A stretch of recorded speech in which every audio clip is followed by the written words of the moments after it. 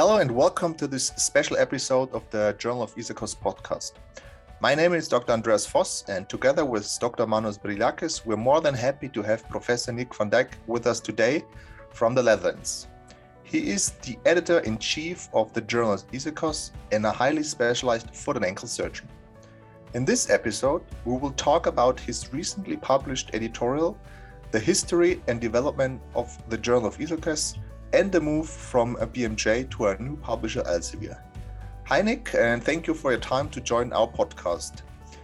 Maybe you can tell us a few words about your person and your clinical background. Hello Andreas, thank you for having this podcast. And my clinical background is that I was the head of department in orthopedic department in the Academic Medical Center in Amsterdam. I retired from the university in 2016, and since then I work in the FIFA Medical Center of Excellence in Madrid and in Porto in Portugal. And I'm since 6 years the editor-in-chief of the Journal of Isakos. So let me start with my first question. How did the Journal of Isakos start actually? Well, the official Journal of Isakos for many years was the Journal of Arthroscopy, as you know. And the Journal of Arthroscopy only covers research on arthroscopy. But Isakos is obviously much broader than arthroscopy and also covers areas like orthopedic sports medicine and for example, knee arthroplasty. And so for long, it has been the desire of many at Isakos to have our own scientific journal. The main reasons were not only authority and freedom of choice over content, but also authority over policy.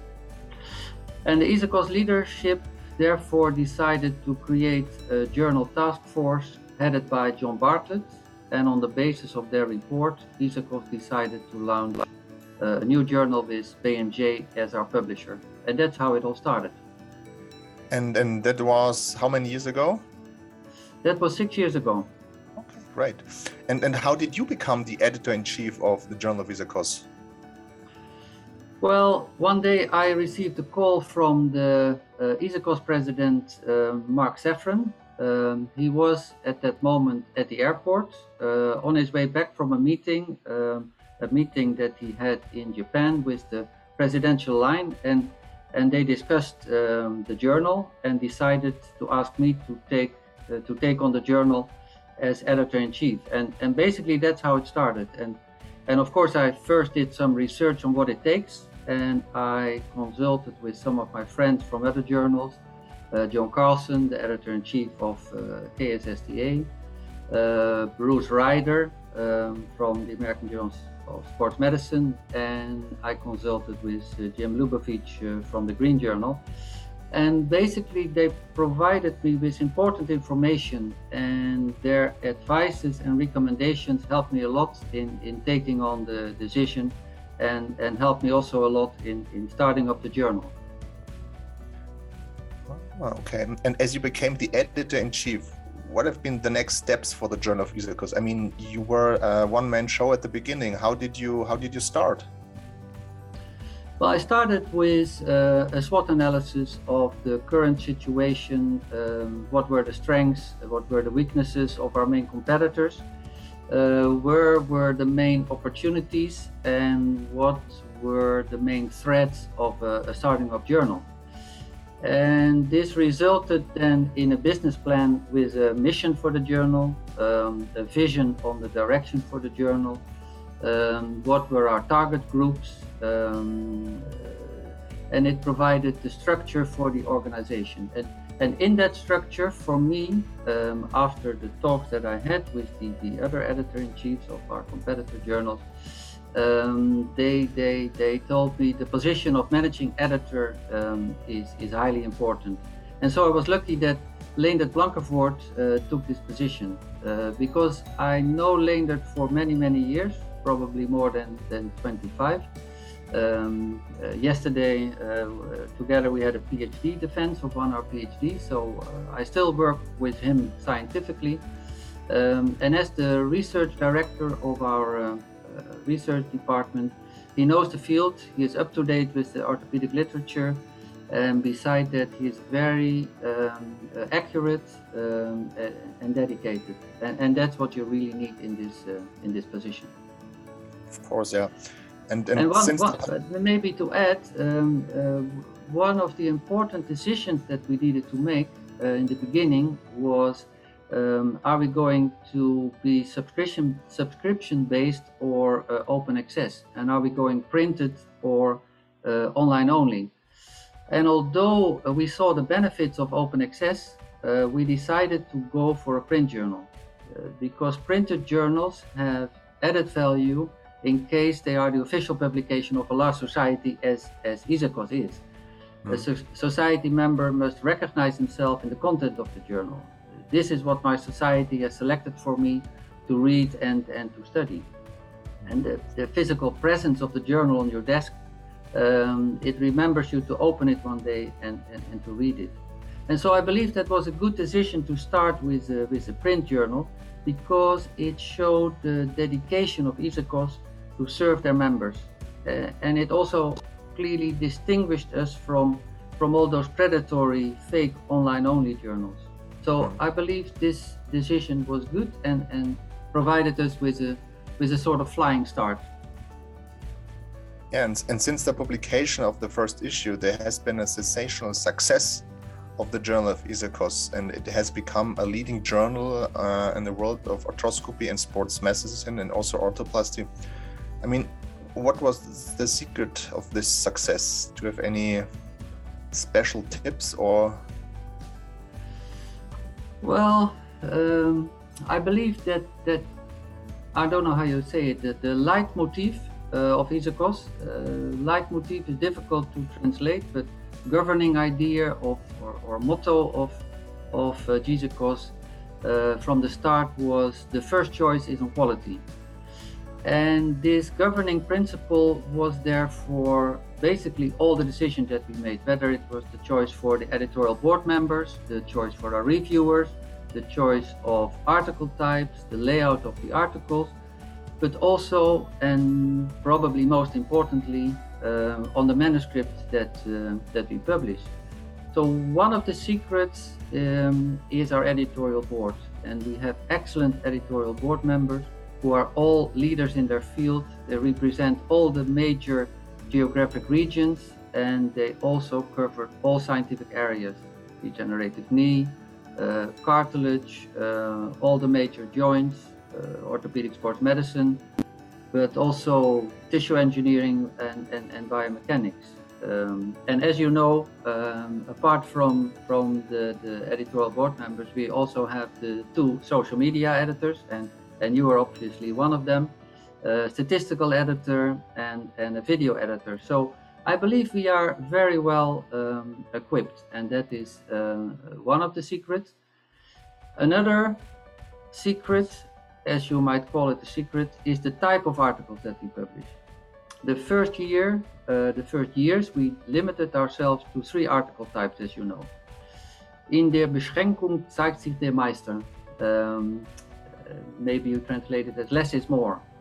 So we had the state-of-the-art articles, the systematic reviews, and the classic. And that's how we started. And specifically, the state-of-the-art article cycle makes ISAKOS stand out in relation to the other journals.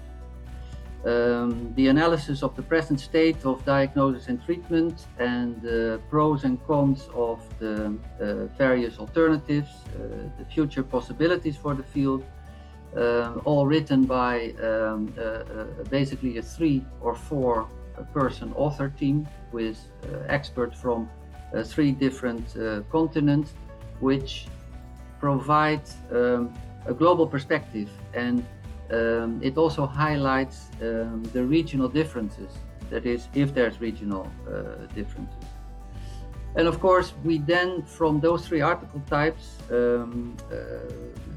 in which all the articles were invited, all the articles were commissioned, we gradually transformed into a peer-reviewed journal, which also contained original research. And another probably important reason for the success of JISAKOS is that all the way we had the full support of the JISAKOS leadership and the JISAKOS office. But most of all, we thank the success to the authors who believed in us. I mean, they had to submit to a journal that was not indexed. So we must be very thankful for all those authors that all those years believed in us, and also the reviewers which believed in us. We have a really fantastic group of reviewers, and their reviews really improved the quality of the manuscript. So, yeah, I believe these are some of the secrets, as you might call it. So would you agree that the success is based on teamwork, like we would also call it in the OR or in the clinic? Yeah, for sure. That it is real teamwork, and the success is based on the input of many, and also all the committees. I mean, we have excellent committees with dedicated committee members, and they all want to contribute, and they also want to contribute to the journal. So all the commissioned articles, we seldomly had an author who didn't want to provide a manuscript. So that was really heartwarming, so to speak.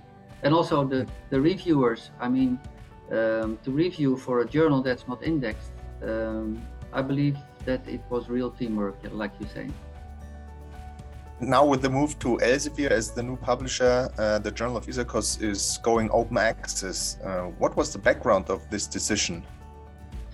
Yes, indeed. As you say, the journal is undergoing some changes, and beginning January 1st next year, the journal will be a gold open access journal.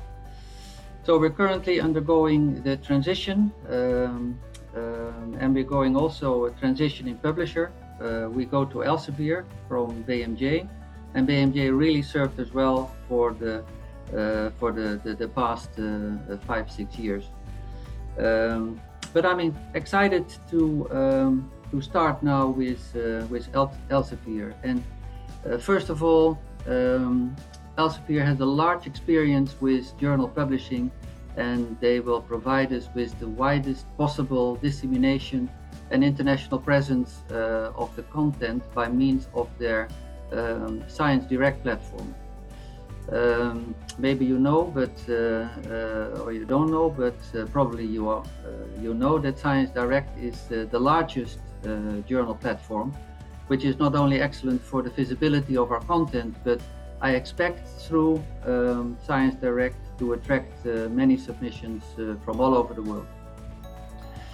Elsevier also has an enormous resources in data and in analytics. They do a lot of analytics, and they have an excellent marketing plan which will be exclusive for us and for our mission. Their social media presence will benefit the further development of JISAKOS. And what I also like is that they have special programs. For example, their author feedback program is great. They have a wonderful reviewer recognition program. They have the York paper Your Way, which I believe is good for submissions for authors, that they don't have to change their manuscript when they submit to us, when it was first submitted to another journal. The preprint program, which we might install.